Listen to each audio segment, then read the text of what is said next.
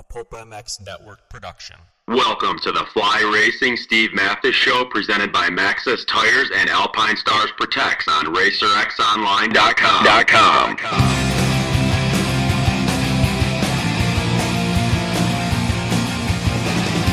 With your continued support of our sponsors, we have surpassed 1,000 podcasts delivered with over 7 million downloads. Click that Amazon banner on Pulp MX to help us out, and donate via Patreon if it suits you. And as always, enrich your moto lifestyle by working with the sponsors who support us.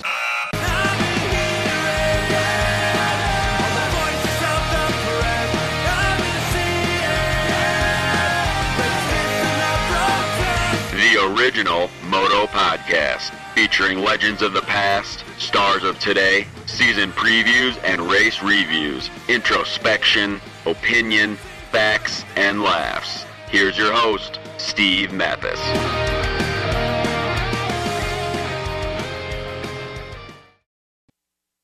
Welcome, everybody, to a new edition of podcast called The Creators. Some of the best podcasts I've done with guys that created the iconic brands in the industry. And I'm going to be doing a bunch of remixes of those podcasts and re-releasing them for you, I don't know, every once in a while. Just John Gregory, Eddie Cole, Ross Maeda, Paul Feed, so on and so forth. Some great stories in there about how these companies got started.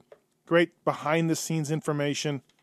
And companies that have touched all of us that race and ride motocross over the years. No matter how old you are, you're used one of these products, used one of these guys' products, raced with one of these guys' products, saw them support top-notch supercrossers. However it is, these guys' products, companies, ideas, innovations have touched all our lives. And I love these podcasts that I did. And I think you guys should maybe dive back in and take a listen to the Creators series of podcasts that I've released since 2008. Some real cool stuff. Thank you for listening to all of these podcasts. I hope you enjoy these. I know I did. They're some of my favorite, as I keep saying. But trust me, it's true. First up is JT Racing's John Gregory. Perhaps one of the oldest ones that I've done. It was early in my podcast career. I think I was over at Schmanschworld Schmotocross by now. Not sure. But great podcast, great guy, and we still keep in touch today. Emailed him back and forth a few times, showed him some things on eBay, and John keeps saying that he's got some, he can tell I'm a huge JT fan. He's got some stuff, he says, quote unquote, in a bunker. He's asked for my address a couple of times now. He's never sent anything, though. But I keep waiting, John. I keep waiting for something to show up from your bunker of JT paraphernalia that you have. So please, enjoy the first in a series of podcasts called The Creators. Thanks for listening. See ya. Welcome to the BTOsports.com Transworld Motocross podcast show. As usual, I'm your host, Steve Mathis. With me on the line is I know I say this all the time, but this truly is one of the guys that I've always wanted to get, one of the pioneers in the motocross industry, and that would be the founder of JT Racing, John Gregory. John, how are you? Doing good, Steve. How are you? I'm good. Hey, thanks for agreeing to do this. I know you don't do a whole lot of these things, and I want to thank Brock Glover before we get too far for hooking me up with you. No problem. Glad to do it. Yeah, great. We got a lot to talk about. But let's right off the top. Let's talk about your AMA Motorcycle Hall of Fame induction, which just happened this past weekend in Las Vegas. Talk about that event for you. Well, I think that the people we have to give most of the credit to right here are, for example, Brock was instrumental in the induction part for Rita and I. And I imagine that guys like Tom Heininger and Jack Benton, Eddie Cole, some other people played, a role in it. I think that this is something that Brock pursued, has been pursuing for some time, and he was the one that was, I think, that kind of was dogged enough to finally get us inducted.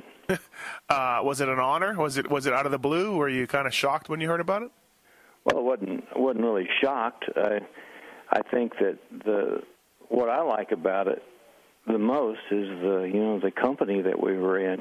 Mitch was there, and it's unfortunate about Ivan, but But there's a lot of good people that makes you feel good about being in that particular organization right there. But as far as going way back, it's no secret, I guess, that everybody in the industry has had their ups and downs with the AMA, and I think that even continues today. Yeah, I think so. That's a good point. That's a good point. To put it mildly. That's a good point. I'm sitting here in my den doing this podcast, and staring directly out at me is a JT ALS 2 helmet with goggles, JT goggles on in the helmet, and a V2000 chest protector that my wife asks me, why do you have this stuff just in your den? And I don't know. I just do. So do you have any idea on sort of how iconic the company is that you started? I mean, do you look back now and go, wow, I guess I was part of something? Or do you have any? I guess when you're in it, you have no idea the influence you're having, huh? Well, I think we had an idea when we were in it. I think it's when you're out of it, you kind of lose touch. I'll give you some advice on the equipment that you've got in there. That sounds like some of the stuff that I had in my office that I never found a place for at my home. You're lucky at least you've got it in your house. Yeah, no. I searched on eBay for a long time for a V2000. Obviously, I grew up wearing them, but then, you just lose touch of them. And I always wanted one. And found them on eBay, bid, whatever. I think it was $140. Whoa. And, I got it. So I'm pumped. I think that probably is the one product that you mentioned in an email earlier about one that was my favorite. I think that one was it. We started out with the V2000, and then we evolved from there into 4 or 5 variations of it for, 4-wheelers and 3-wheelers, and had a myriad of applications, actually. So yeah. It was a great product. A lot went into that product. A lot went into it. Yeah. We'll touch on that in a little bit here. Now, obviously, one of the big news this past weekend, I was in Paris for the Bercy Supercross, and Sebastian Tortelli debuted the new reincarnation of JT, which I'm happy to say, looks. They kept to the spirit of the original gear. You don't have anything to do with it, do you? Nothing. Did you know about it? Did they talk to you about it? Did they anything?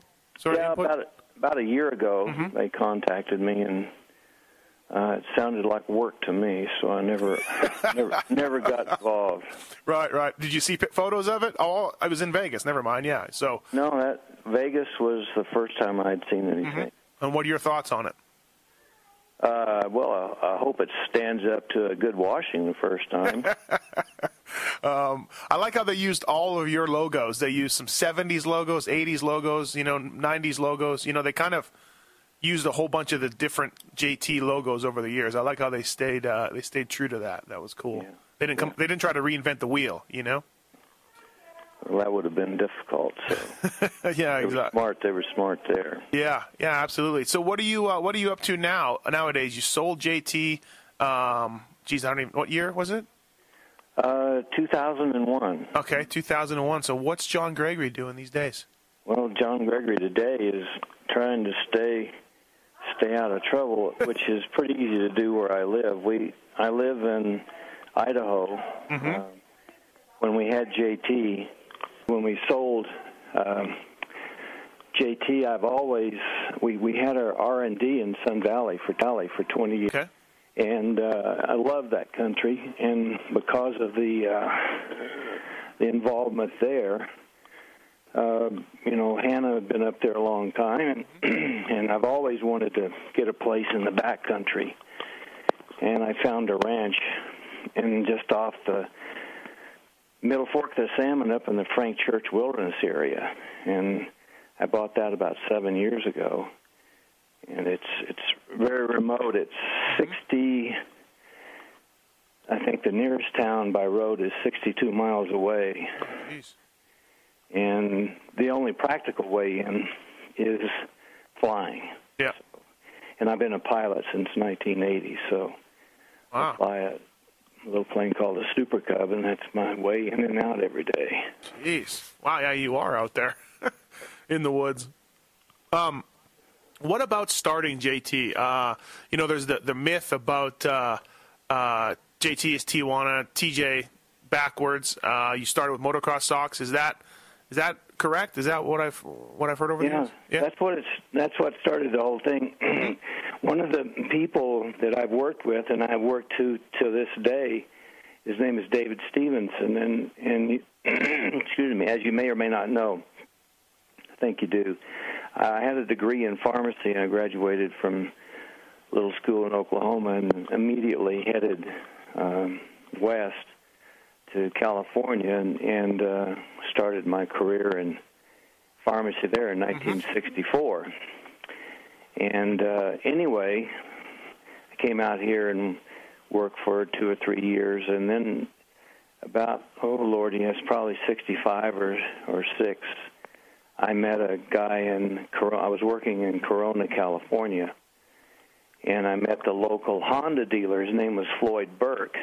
And before that, I had bought a couple of Trail 90s. I didn't know much about dirt bikes or anything. I just liked to be outside and explore, and those little bikes were an excellent way to do it. Anyway, I hooked up with Floyd, and the next thing I know, he's dragging me to the desert. Uh-huh. And he's the one, I guess, that I have to give all the responsibility for getting me started on this whole thing. Dirt bikes, yeah. Yeah, dirt bikes. And then after that, I started racing District 37 because that's where we were. Mm-hmm. In '68 or so, I moved to San Diego in that area. And about the same time, I met Dave, and we had this little one-man pharmacy that Rita and I owned and ran. And Dave said, God, you better do something. This racing is running you into the ground. So it was because of Dave's suggestion, and he kind of inspired us to launch into JT. And I had, we'd all been wearing these old gray and red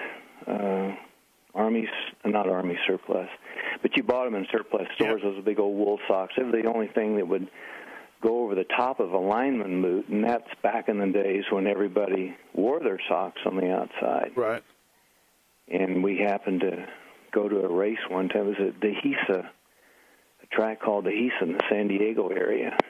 There was a kid, his name was Robbie Norgard. I'll never forget him, and he was wearing them, and I asked him where he got them, and he gave me the name of a sporting goods store in Tijuana, and the next thing you knew, we had a dozen pair. And by then, I had met some of the guys from Husky. Dick Lachine was the dealer that I had done all of my, I hung out at his shop when I hung out. And so I met Niels Arney and, I can't even think of them. So many, of course, Lars was around with Torsten Hallman. Right. But most of it was based around Husqvarna. And then from there, we took them we started out buying them just from the local sporting goods thing, and then I found out through a friend of mine in Arizona, he was at the banquet, to a fellow named Danny Martinez, and Danny was my official translator, and Danny helped me track the manufacturer down, and then... In Mexico. In Mexico, yeah. I was down in a little town called Puebla, and God, we sold the crap out of them. Thanks to Torsten Hallman Racing, Lars and Brigitte, Lars Larson and Brigitte Berlin were the principals that basically ran the business, and then we had started. We got started basically through mail order. And that's how we made our first impact, and through Lars and ultimately through guys like Kent Erlin, Torleif Hansen, the Swedish mafia guys. Yeah, that were doing the Trans AMAs and stuff. Exactly. Wolfsink and all of this. We were lucky enough to hook up with Joel, and he was our first rider. Were they thinner? Like they weren't as hot as the wool socks, or were they different colors, or what was it that was so cool about them? Just they fit better? Well, they were cotton. Number one, All right. Those things we had to buy were wool, and God, you buy those things and they'd itch like crazy, and you go through a pair of race and they look crappy. And so cotton and colors and thinner, right. Yeah, and these are also the same model that if you wash with a white jersey, you ended up with a pink outfit right away. So, be kind of careful. Yeah, and that was it. Then you were off, huh? And, that was it. And JT, TJ, everybody, like I lived in San Diego, everybody calls it TJ, Tijuana, and you just said, hey, let's reverse that? That was it? Yeah, it was real. I have to give her all the credit for that. We had to get a business license, and I think everybody's heard that story. And we either had a choice of going to the back of the line or coming back the next day. And so I thought of just calling it TJ Racing, and Rita, in her infinite wisdom, said that doesn't sound too good. So the rest is history. Then that was it. You were off from there. Yeah. And then expanding the line, you all of a sudden you realize there's a market. You're successful, and all of a sudden jerseys and pants and all that came along, huh? Well, I think that most of it was sort of it was kind of like it's kind of like surviving a crash. There was never really any plans. Mm-hmm. Things just started to happen. I mentioned Kent and all those other guys, and the next thing you know, they kind of took us under the wing, and they introduced us to this guy and that guy, one of them being Bob Twin with Twin Ear. We were the original importer for him for a while. And then, Garrett was there, and he inspired. We tried handlebars for a while. Actually, we did really good. I can't even remember who made them now, but it was just sort of my God, it was almost like a Chinese fire drill, but it worked. There was so much. The sport was young, and God, didn't seem like you could do anything wrong, and so we were lucky enough to be right there, the right place at the right time. Right, and as far as getting the pro riders, was it just a matter of getting Joel and the Swedes on your side, and they probably were pumped just to get free stuff, and it worked good, obviously, because JT's always been known as the company that had all the riders, pretty much.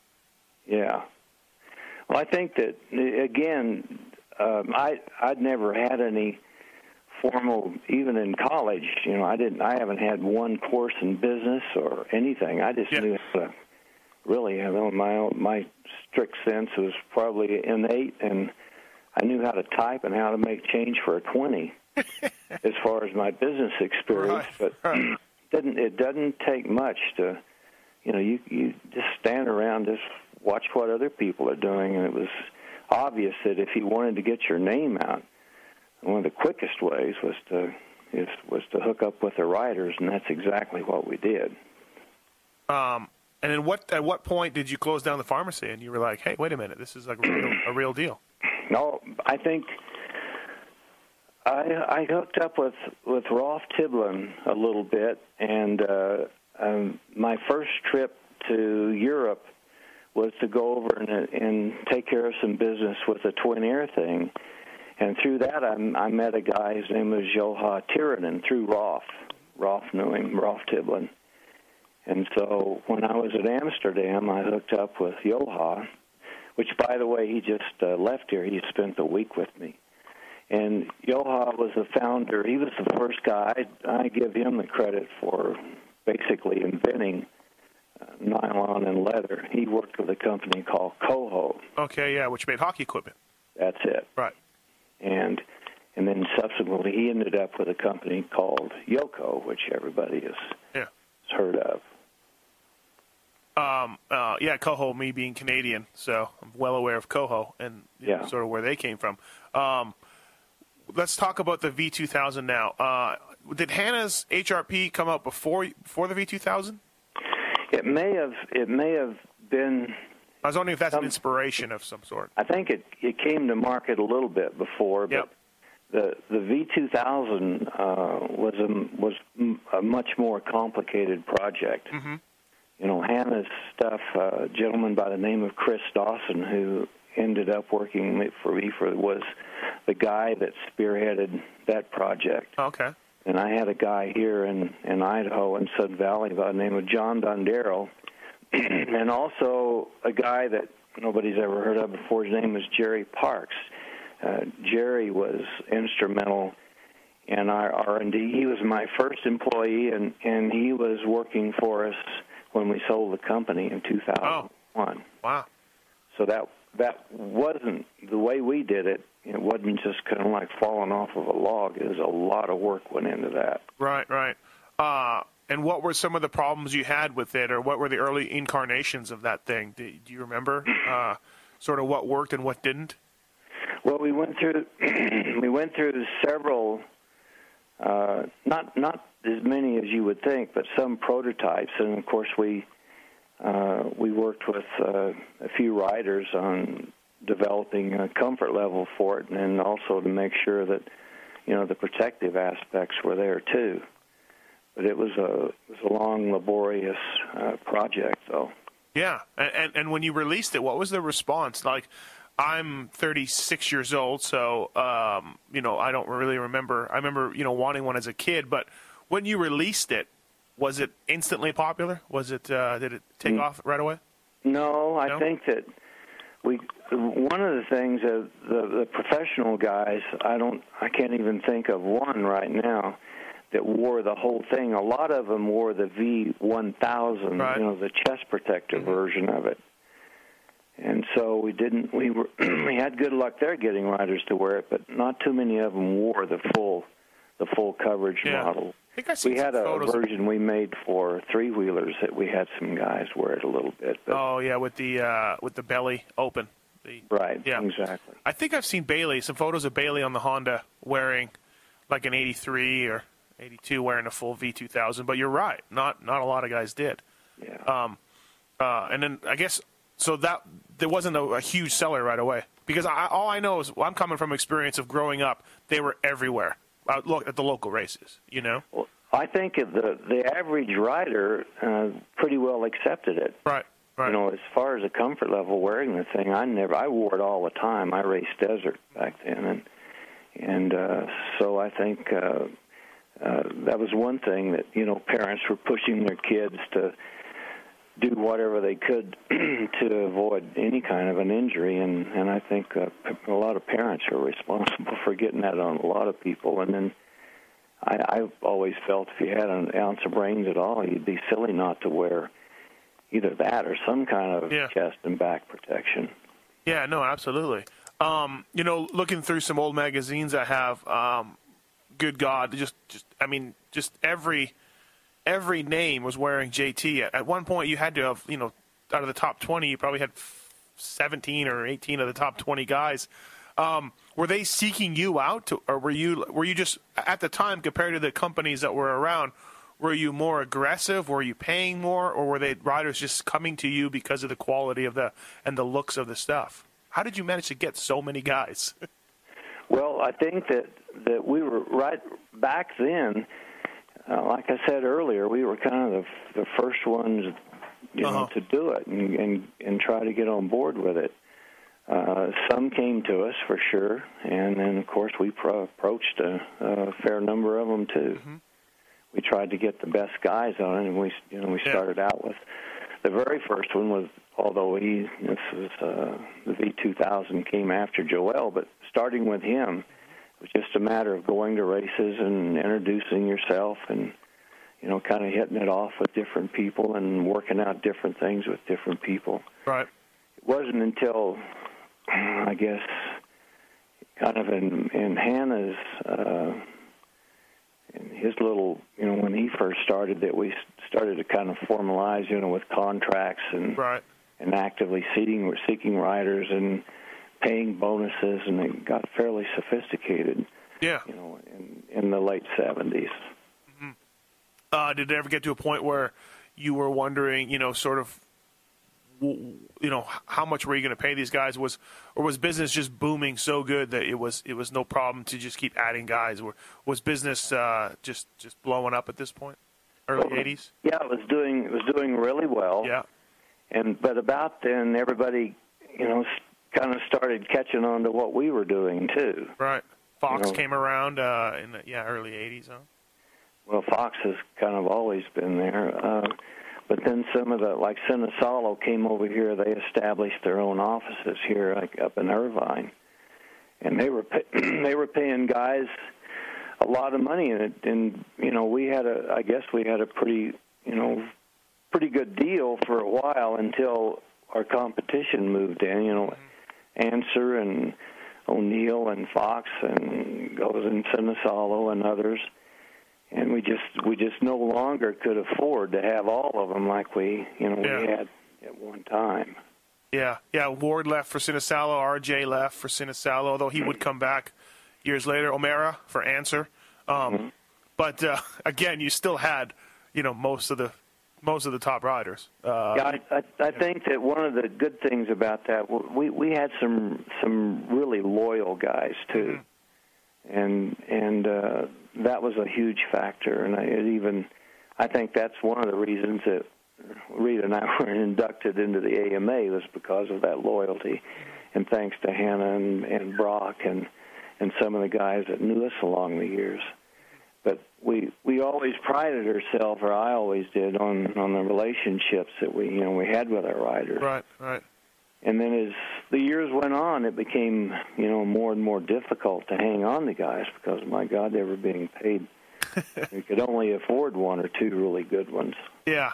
What's the most you paid for a rider? What was the most biggest contract you gave out? Was it RJ like $89? No. I think the biggest cash thing we ever did, we worked out, was with Bale. Oh, yeah? When he came over. But our deal there included a goggle also. Mm-hmm. So he was out. He was JT that one year, head to toe. He had everything. Right. And then probably after that, I don't know, Ricky was up there. Yeah. Bob was probably our first really high-ticket rider. Yeah. I heard a story. I don't know if it's true. You can confirm this. A friend of mine worked for JT in the early 90s out east as a rep. And he said that one of the reasons that you sort of sold the company, started becoming disillusioned with it a little bit, was right around the early 90s. You had some riders signed up under contracts, and they weren't showing up for photo shoots, or they would show up a day late, or you would put a lot of effort into doing a catalog shoot, and these guys would kind of blow it off or something, and you just got to be really disillusioned by it. Is that true? I don't know who you're talking to. I'd like to know the guy's name. He didn't know what the fuck he didn't know what he was talking about. You could swear on this. That's all right. He didn't have a clue. Okay, so the story that's not true. You didn't have problems like that. No. Contracts. As a matter of fact, it was just the opposite. Oh yeah. Okay. We'd have guys come up and we always made a day out of it, and we always had fun. But they always looked forward to it. Yeah. If you want to say anything about people that were showed up, well, we had Ronnie sometimes would show up late, but he always showed up. Imagine that. And then we had, Brock was next door, and my God, I've seen some of the old files on Brock. We must have taken 3 million pictures of that guy. Yeah, Brock says he still has some prototype stuff, and he was heavily involved, obviously, working with you. But every single rider, I can't think of anybody that we ever had a hard time with a photo session. Okay. That's totally untrue. If there's one thing we had a great deal of success with, it was at a photo shoot. Right, I guarantee you. Yeah, it's a moto myth. It's a moto legend myth. Moto myth. Yeah. Hey, what's the coolest thing you're proud of for all the products that you've come out with? What either sold the most, or what are you the most proud of? Is it the V2000, or is there something else that? The helmet maybe. Is there one idea that stands above the rest? Well, there were a couple. The V2000 I mentioned before was kind of our pride and joy, and we put so much work into it. The helmet was incredible. Yeah. I think we were way before our time on that particular product. And, I would agree. Yeah. And we worked with 2 or 3 manufacturers during the course of the history of that thing. And I still wear a JT helmet. Do you really? One. Yeah. I have some of the extra fit kits that I saved through the years, and I still wear them at the ranch. Oh, wow. 3 or 4 that are practically brand new. It's as good as it got. The only thing we didn't have, and it hurt us a lot, was not being Snell approved in those days. Yeah, I can vouch for that. Today everybody's DOT and Snell. I don't know. They've changed the standards so much, it's hard to keep track with exactly how they did that. Yeah. Yeah, I can vouch for that because I'm a Canadian, and we couldn't wear them up there, and because it had to be Snell approved, and it was it was a big crushing blow for sure. Because they were the coolest things out there. So the helmet and the chest protector, a couple ideas that you're super proud of? Yeah, I think those are the main ones for sure. And we had almost everything we did. I thought we kind of tried to make a little bit better mousetrap, and we had some others that were very successful. You know, the mousetrap the mouth guard, the old Jofa kind of a model, and the old original face fender thing. We sold. Good God, we sold so many of those I couldn't even count them. What you're talking about, the Jofa thing, or what else was it? No, it was remember, I don't know if you remember or not, but the one before full face helmets were out. People were just putting I think Nobby Shop International came out with the very first one. Like a Scott mask too. Scott came out. No, it was the thing that bolted to the lower part of the helmet. Oh, okay, yeah, right. No, I got you. Yeah. People, I don't know what they even call them. Face mouth guards or something. Yeah. So you sold a ton of those. Bunch of them. Right. Bunches of those. But the helmet was never successful. It wasn't because of we didn't have, they weren't Snell approved. The AMA didn't require Snell approval and for liability reasons, but we were able, as long as it was DOT approved, then it was okay with them. Right. Yeah, no, the helmet's still, like I said, I'm looking at it right now. It's still, I was a mechanic for Factory Yamaha, and a guy traded me his JT ALS2 for a complete set of plastic off Tim Ferry's motorcycle, and I feel like I just ripped him off so bad. Well, maybe you did. I did. I couldn't get that plastic fast enough off the bike, but they didn't sell that good, huh? No, and the reason being what we just talked about. Yeah. For some reason, people had been browbeat and been beat into their heads so many years about Snell being the only standard that was safe. Yeah. When in fact, for off-road, DOT was a much better standard. Again, I don't know what finally brought the two together, but I know at the time that it was impossible to have a DOT-approved helmet that would meet the Snell standard. Right, and even just the shape of the shell is unique. You still don't see that kind of shape, and just a groundbreaking thing. And I always thought the goggles were pretty good too. I wore the goggles for many years, and they were a quality goggle compared to a Scott or an Oakley, which was the top of the line back then. So. Well, I think that the goggle was one of the reasons how we kind of got started in the whole thing. Scott was in financial trouble in the early 80s, and we were fortunate enough to be able to hire a couple of their people in Sun Valley. And that goes back to my roots. Yeah. They wouldn't leave Sun Valley, so that's why I started the R&D thing up there. But our goggle was a good goggle and still is. I still, of course, here I go. I still have quite a few around, but I'd still wear it today. Right. Yeah, no, I wore it for many years. I just thought it was really good. So we covered some of the best ideas. What are some of the worst ideas, or what are some of the things that didn't work that you thought would be awesome, or vice versa, that just didn't work, period? Were there any products that stood out? I got one for you. Okay, let's have yours. What about the Flex-On glove? Well, we sold a bunch of them. Yeah. I knew we were in trouble. We gave one to David Bailey, and it came back, and he completely modified his. But that was just one of those things you tried. You won't believe it. We sold a ton of them. Right. Okay. Is there something else that's just my own idea? But well, everybody. We had so many complaints about the V2000 not being comfortable enough. We came out with a different full coverage shoulder pad a little bit later, and it was a total bomb. That was kind of when it had a hinge on it, didn't it? Didn't it have a hinge? Oh, I don't know what it had on it, but whatever it had on it, it didn't work. It wasn't good. Didn't have much appeal. Right. So that was probably one of the things. Yeah, that was probably the costliest mistake we ever made. Yeah. And it's got to be weird because, like you said, like some things hit and you don't really know why, and some things miss and I guess the same thing. You don't really know why, right? Yeah, right. I think nearly every one of our products, it was all part of that, that time when we just couldn't do anything wrong. Right. And then we kind of reached a point in the company when it was possible to do something wrong. Biggest seller in JT's history, the mouth guard, the V2000, biggest thing you sold. Most profitable, biggest thing, however you want to measure it.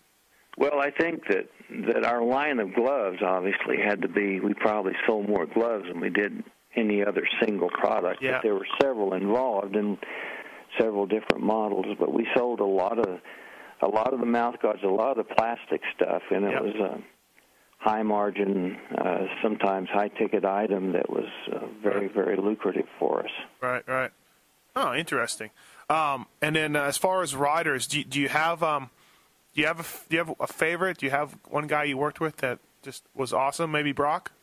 I think when you go back, it's kind of like if you have 10 kids, which one do you kill first? And right. you really can't pick one. We had so many different experiences with all of them. I think what I alluded to earlier, along the lines of being loyal, that the ones that I have my fondest memories of are the guys that were the most loyal to us. But I mean, my God, you can go down the whole list. Brock and Laporte and Hannah and Wolfsink. I mean, they were all. I always prided myself in I guess it just kind of boiled down to I just didn't work with an asshole, and that's all there was to it. Saying that all the rest of them were. Yeah. But the guys that we worked with, we got along with so well, and obviously some worked with us a lot longer than others. David, my God, the work that he did, and not very many people know, but David's responsible. He did a lot, to help us with. In the latter years in logo design, the new logo that JT currently uses, that was David's idea. Oh, really? Oh. Yeah. David's a talent, big talent. Yeah. But to pick one, I just I can tell stories about every one of them, but I just wouldn't pick one. Yeah. Well, you should tell us some Lachine stories for sure. Yeah. Well. There's too many of those. Not so many. Not so many. We'd known, like I said, when I first started racing. I didn't even know Dick was a Husky dealer. Yeah, he was Honda and Husky. He had a Honda Lemon Grove in Lemon Grove, California. Like way before oil, right? Like you wasn't into oil then, or was he? We weren't. I wasn't into anything when I started working with Dick, and so I knew Ronnie when he was a little bitty kid. Right. God, we watched him born practically. In fact, he was I think 2 years old, something like that. First time I saw him. Oh yeah, no, he's a good friend of mine now. I do quite a bit with him, and he's a talent and a character for sure. Yeah, they're all of them are special. Every one of them are special.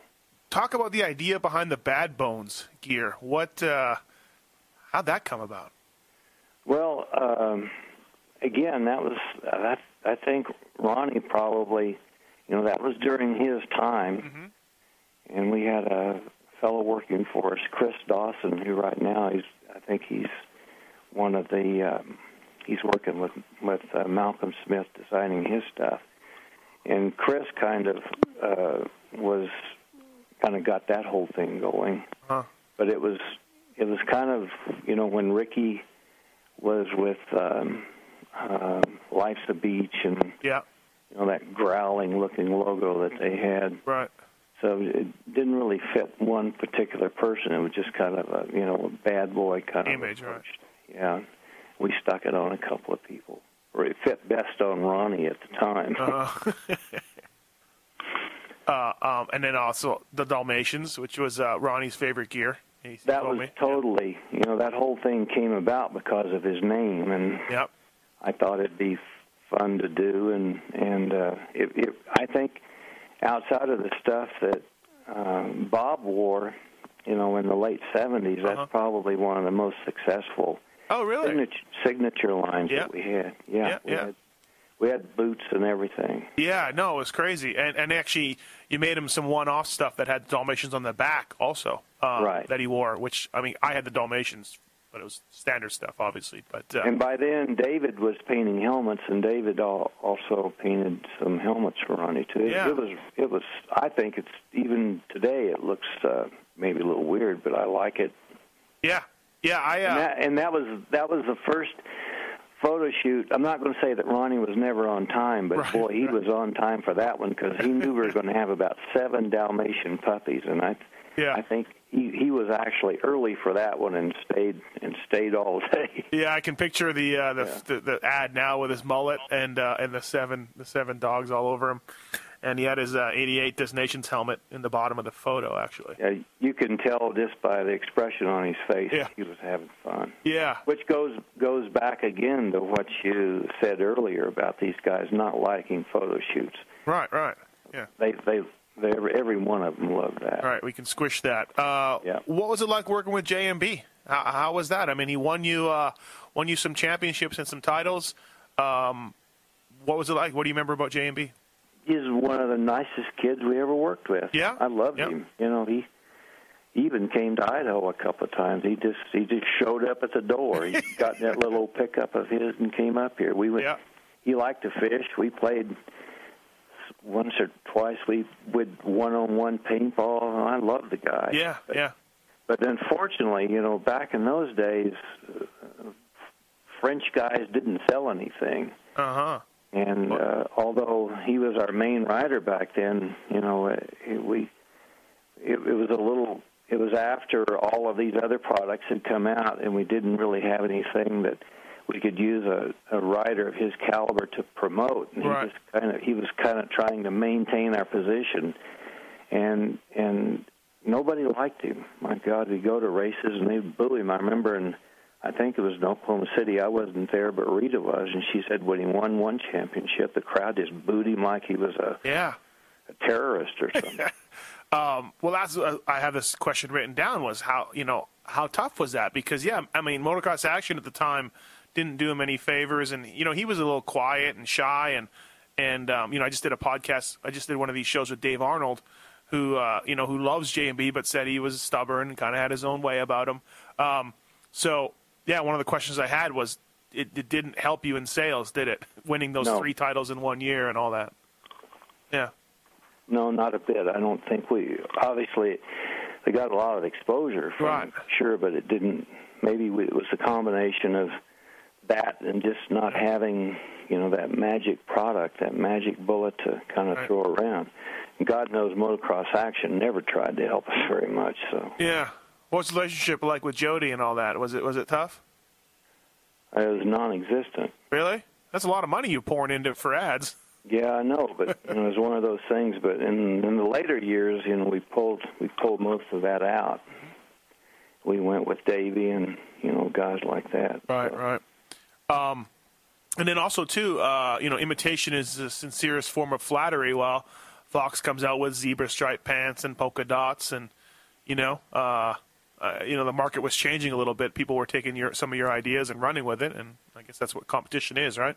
Yeah, I guess so. But whoever said that's the sincerest form of flattery, I'd like to have a talk with him.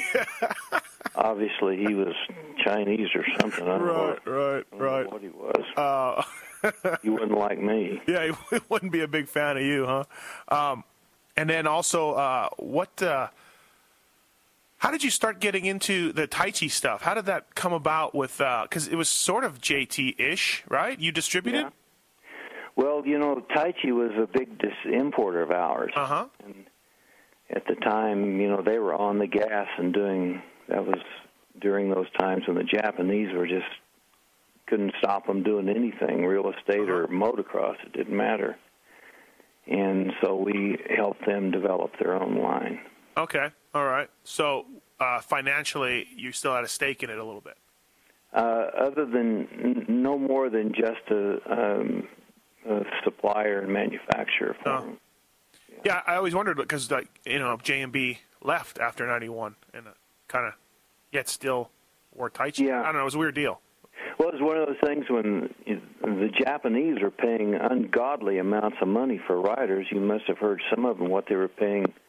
I don't know if they ever got paid or not. I heard some did and some didn't, but they sucked Danny out and Bale, and because they were working with, I think, Kevin Swans at the time. They were paying him like millions of dollars, really? something like that. Yeah, Matasevich, Larry Ward all wore it too. Yeah, they picked up quite a few.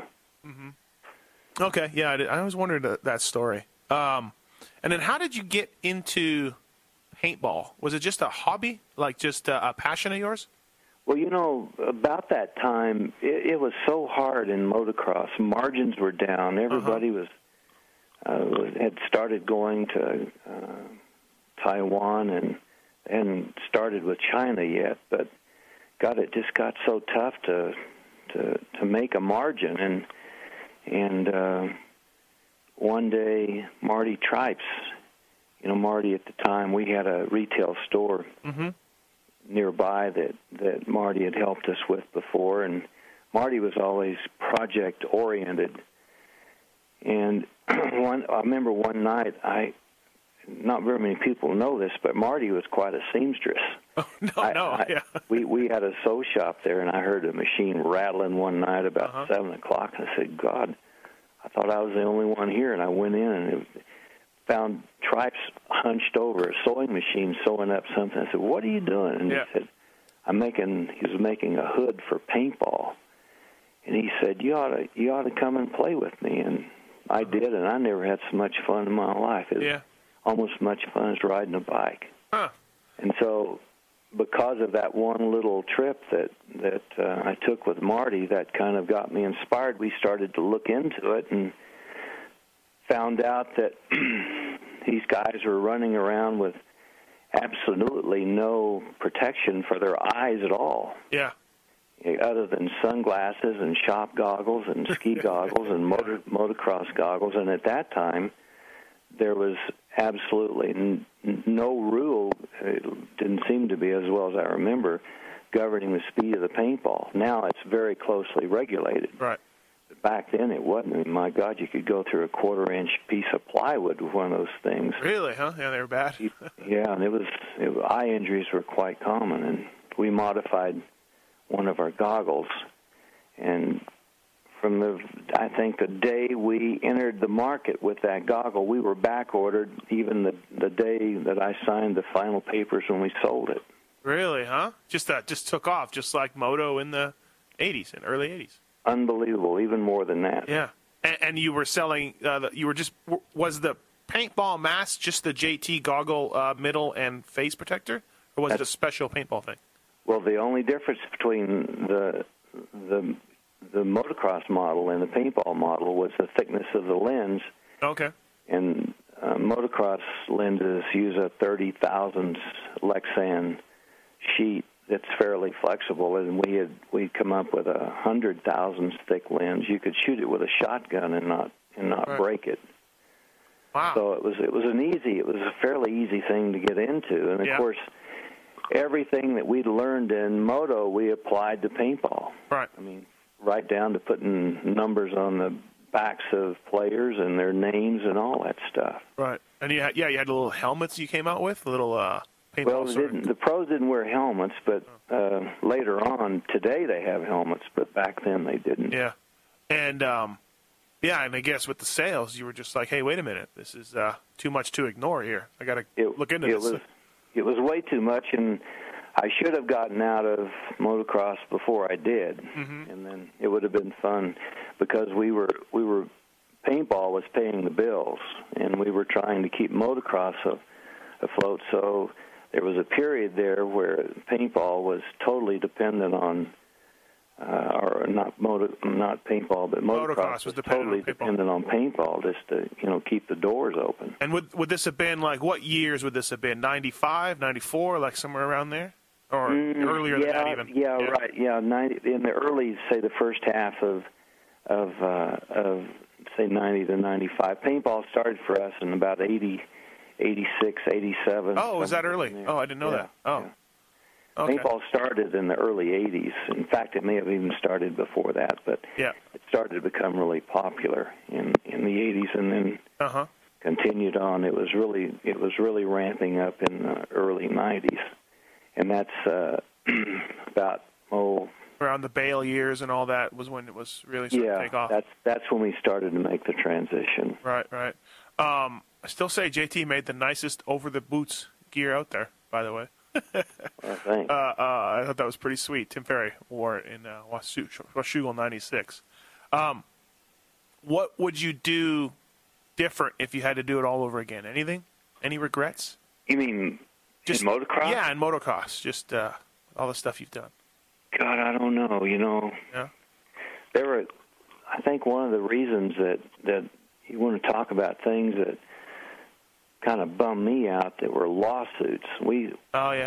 Toward the end of the motocross part of it, all I did was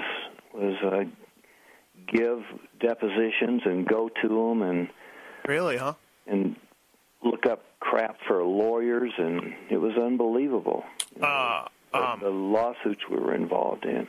Like people breaking an arm and suing the you for the V2000 or whatever, that kind of stuff. Yeah. Yeah, there was one guy I remember in Florida. He got hit on a Yamaha. He got some little kid center punched him with a 4-wheeler, and my God, he just went down the whole list. He was wearing our knee and shin, so we got drug into it because of that, and Yamaha was pulled into it, and Bell, every company he had on there. I think he'd been through it 2 or 3 times before. But it was really frustrating. Right. And meanwhile, the paintball guys they're happy.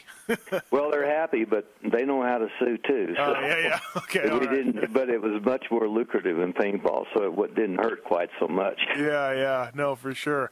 So nothing you'd really do different, huh? Like pull out earlier, I guess. Pull out a motocross earlier. Well, no, maybe. Yeah. No, not especially that. But it's. I think that it's all part of we were one of the first ones to do that, and I think a lot of the things we did, we did as well as we could have done it, and wouldn't do any good to try to relive it. I don't know of anything that we could have done that would have improved the charisma of the company. Actually, I think we did a lot of things right. There's a lot of little things, but nothing major like that just would have blown it one way or the other. Yeah. Actually, one question I did have, the paint gear that Brock wore and Jackie Vimon wore, and actually Vimon was out at Bercy this weekend with it on. And by the way, I told Xavier that you said hi to, by the way. Good. All right. The paint gear, your idea? I know Brock said at the time he did not want to wear it, but was that your idea? Well, yeah, it was our idea. It was back in those days when we were just like today when they want to do something new, they come up with these squirrely-looking patterns that, my God, they look like they've been tattooed from head to foot. All we had back in those days, since the printing process was fairly limited, we just used different colors. And I just thought that pink would just kind of shock people. And so we made that outfit up for Brock, and he absolutely refused to. You've heard the whole story. And because the Japanese were there, and he thought they'd think, kind of anyway. But when he put it on, he had to ride fast, so it worked out. Did you sell much of it? I know it was for sale in the magazines, but no. Not a lot. No. It wasn't one of those extremely. But Brock he didn't like to wear it, Yeah. Guess in retrospect, I don't really blame him, but Jackie really liked it, and we sold quite a bit of it in France. For sure. Jackie's almost sort of known for it, He wore the helmet and everything. Yeah, he loved it. It's just the French. The French. Yeah.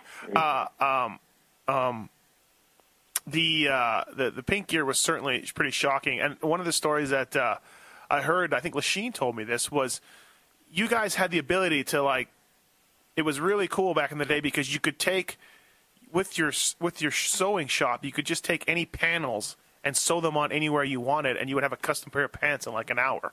Is that true? Yeah? Yeah, that's true. Yeah. He said it was always cool to be down there because somebody would be like, hey, why don't we take this back panel and this front panel and this spandex and we'll make it, which nowadays never really happens. So. Well, I think that's one of the neat things. Again, it goes back to, it wasn't just photo shoots those guys would come down for, but we had David would come down and Bailey would come down and spend all day with us, and he loved to just mess with things. Yeah. And we'd try this and try that, and Lycra here, and invented stuff there, and we were always doing something different. The Flow Orange certainly was one of the more standout looks from JT over the years. Yeah. That one did pretty well, though. Did it? Yeah. That one did good. Yeah. And also too, your boots. How were the boots for you? Did they sell good? Were they? That we did okay with the boots, but there weren't huge numbers. Again, everybody, we always tried to work with a good company. We worked with Alpine Stars and Guy Ernie and Axo and one or two others earlier, and maybe one or two later. Mm-hmm. But it was always something that kind of completed the line. The boot guys were always really on top of it, and they kind of kept the best stuff, and you can't blame them for that for sure for themselves. I heard a story a while ago that you were one of the first companies to put the OEM names on the side of their pants, like Honda, Japan, Yamaha, and all that. I always think they should still do that, but they stopped you from doing that. Is that a true story? Because it was their name, they own it. Yeah, they really didn't stop us. Oh, okay. We just quit doing it because we were paying these guys all the money and didn't see after a while that they started coming in and asking for a 5 or 10% royalty. Well, that was BS. So we just left them off. Oh, okay, all right, yeah. But for sure, if we hadn't had that pressure from the factories, we would have continued on. And once we got pressure from, one or two of them, then we couldn't really complete the line. Yeah. And by then, I was so sick of dealing with attorneys, I just saw it as one more way to avoid, spending time in court and paying a lawyer. Yeah. I always thought they should go back to that, but I guess there you go. Now I know why. Well, I think the big reason, if 5 or 10% on a product today makes a big difference in whether you can be competitive with it or not. Yeah, absolutely. No, for sure. Is there a secret bunker somewhere where you have all of this JT stuff still brand new, still in packages? Is there Area 51 of JT Racing? I can kick myself. I can remember we had a tax issue with the state of California one time. They came in and audited our books, and one of the first things they saw was all this stuff that we gave to our riders, and they wanted to know, well, did those guys pay sales tax on it? Yeah. And I said, well, God, no, I didn't pay sales tax on it. Well, guess who paid the sales tax on all that stuff that we gave away? That would be you. So for the next 2 or 3 years, this isn't about stuff that was in packages. So we'd ask the riders for all that crap back. And we had, oh my Lord, we had tons of it. And so finally, some of the kids that worked there, I didn't want to just throw it away, so we'd put it in a van and I'd let them keep the money and they'd go to the swap meet with it. But we sold all that stuff. We were trying to get as much of it back just so we wouldn't have to pay the sales tax. Pay the sales tax on it. Wow. There's not. I'm amazed at how many different people have come up with stuff that's still in the package. I have just a few things, but it was later toward the end of a JT thing that I have. I don't have any of the stuff left over. Well, maybe a few things. I think I've got one of Ricky's. We made some special stuff for him. I've got some of that's brand new. But but there's okay. But there are individuals around that are really into that. I met that. Is his name? Oh Lordy, Johnny Ohana or what's his name? Johnny Ohana. Yeah. Yeah, he's a neat guy. I met him in Las Vegas, and I don't know. He sounds like he might have some of it. He's got some of it. Some of it's made up, though. It's not real. He got the logos, put on a cotton jersey or whatever, which was still pretty innovative. But so there is no secret bunker. No secret bunker. Interesting. What about when you paintball started picking up, things started happening, moto was sliding a little bit? Who buys the company? Who approaches you? How does that go? And are you more than happy to wash your hands of it at that point? Well, I think that anybody in the industry, I think along the way, just about everybody would have thanked God if they could have gotten off the horse somehow. But, my analogy is being on a horse that you can't get off of. You can steer it left or right, and sometimes it slows down, and sometimes it speeds up, but you're on it for life. And paintball put us into a position that got us some attention from publicly held companies. One of them being a company called Brass Eagle. Had something to do with the Daisy air rifle people, and Brass Eagle was their paintball division. And we were becoming more and more aggressive, and I got the Walmart account for paintball, and seemed like it was the next day the phone rang and they wanted to talk, and after I'd been through this thing of people coming to and kicking your tires and wanting to buy in, and then they wouldn't have any money, or it was such a hassle that I asked them for a huge big deposit, and God, lo and behold, there it was, and I knew they were serious about buying. In 2 months it was all over. But it was a big relief. I was 60. Rita was. There's a lot of pressure in that company. My God, you can't believe it. We were privately held, and we had our houses mortgaged. We were. Yeah. By the time we got to paintball, we were incredibly profitable, but we could remember those times when we weren't. Right. And it was a good time, and it was a good opportunity for us to get out with a good return on our investment over the years. So we just took advantage of it. Right. And obviously a good enough a sale where you don't have to work anymore. That's right. Yeah, I guess you can't really blame you. No, not really. And then forgive my ignorance, but how did Brass Eagle do with the JT line? Is it still going strong? Well, I don't know about going. No, I know it's not going strong. Okay. Not going strong anymore in paintball? No? I hired a kid by the name of Dave DeHaan, and at the time he was the best paintball player, one of the best paintball players in the world. I was amazed at the number of people that recognized him on the street. Well, Dave eventually became my son-in-law. He married Rhonda, our oldest daughter.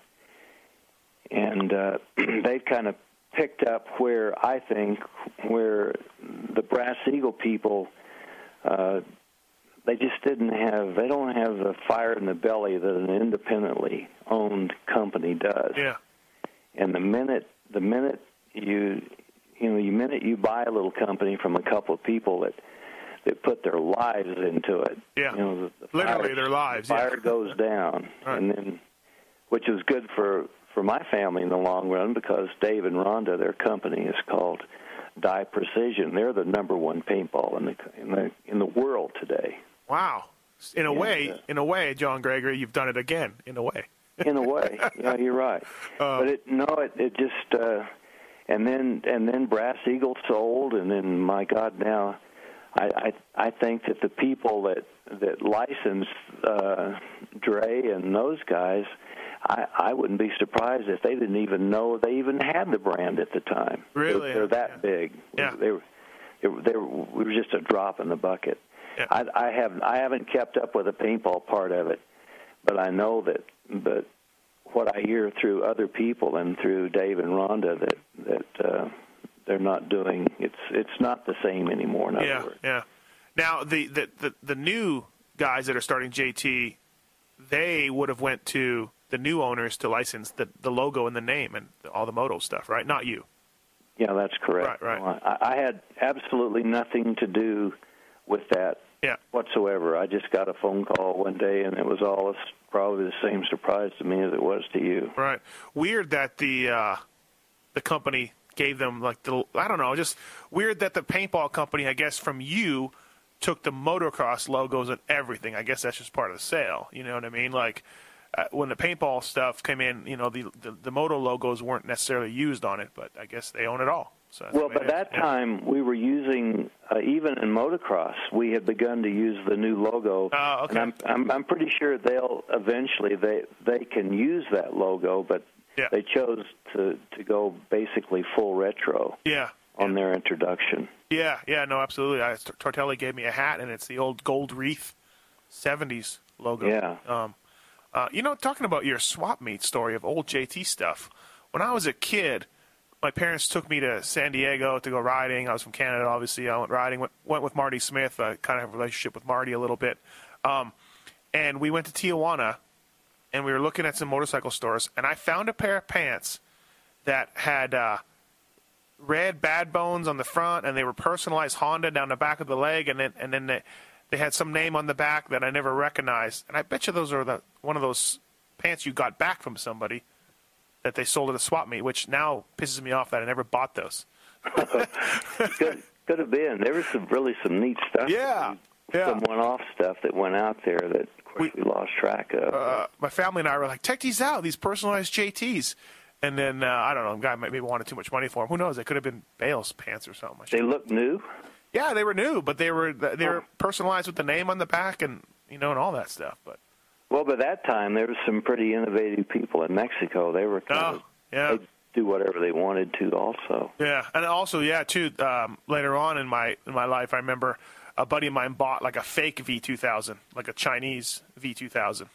Yeah, that was one that it was made in Taiwan. We were successful in stopping that. We had several patents on that product. Did you? Okay, yeah. So I don't remember. You know, it had no logos on it or anything. It looked like a ripoff, obviously. Yeah, it was. There was one almost exact. That was a Thor thing.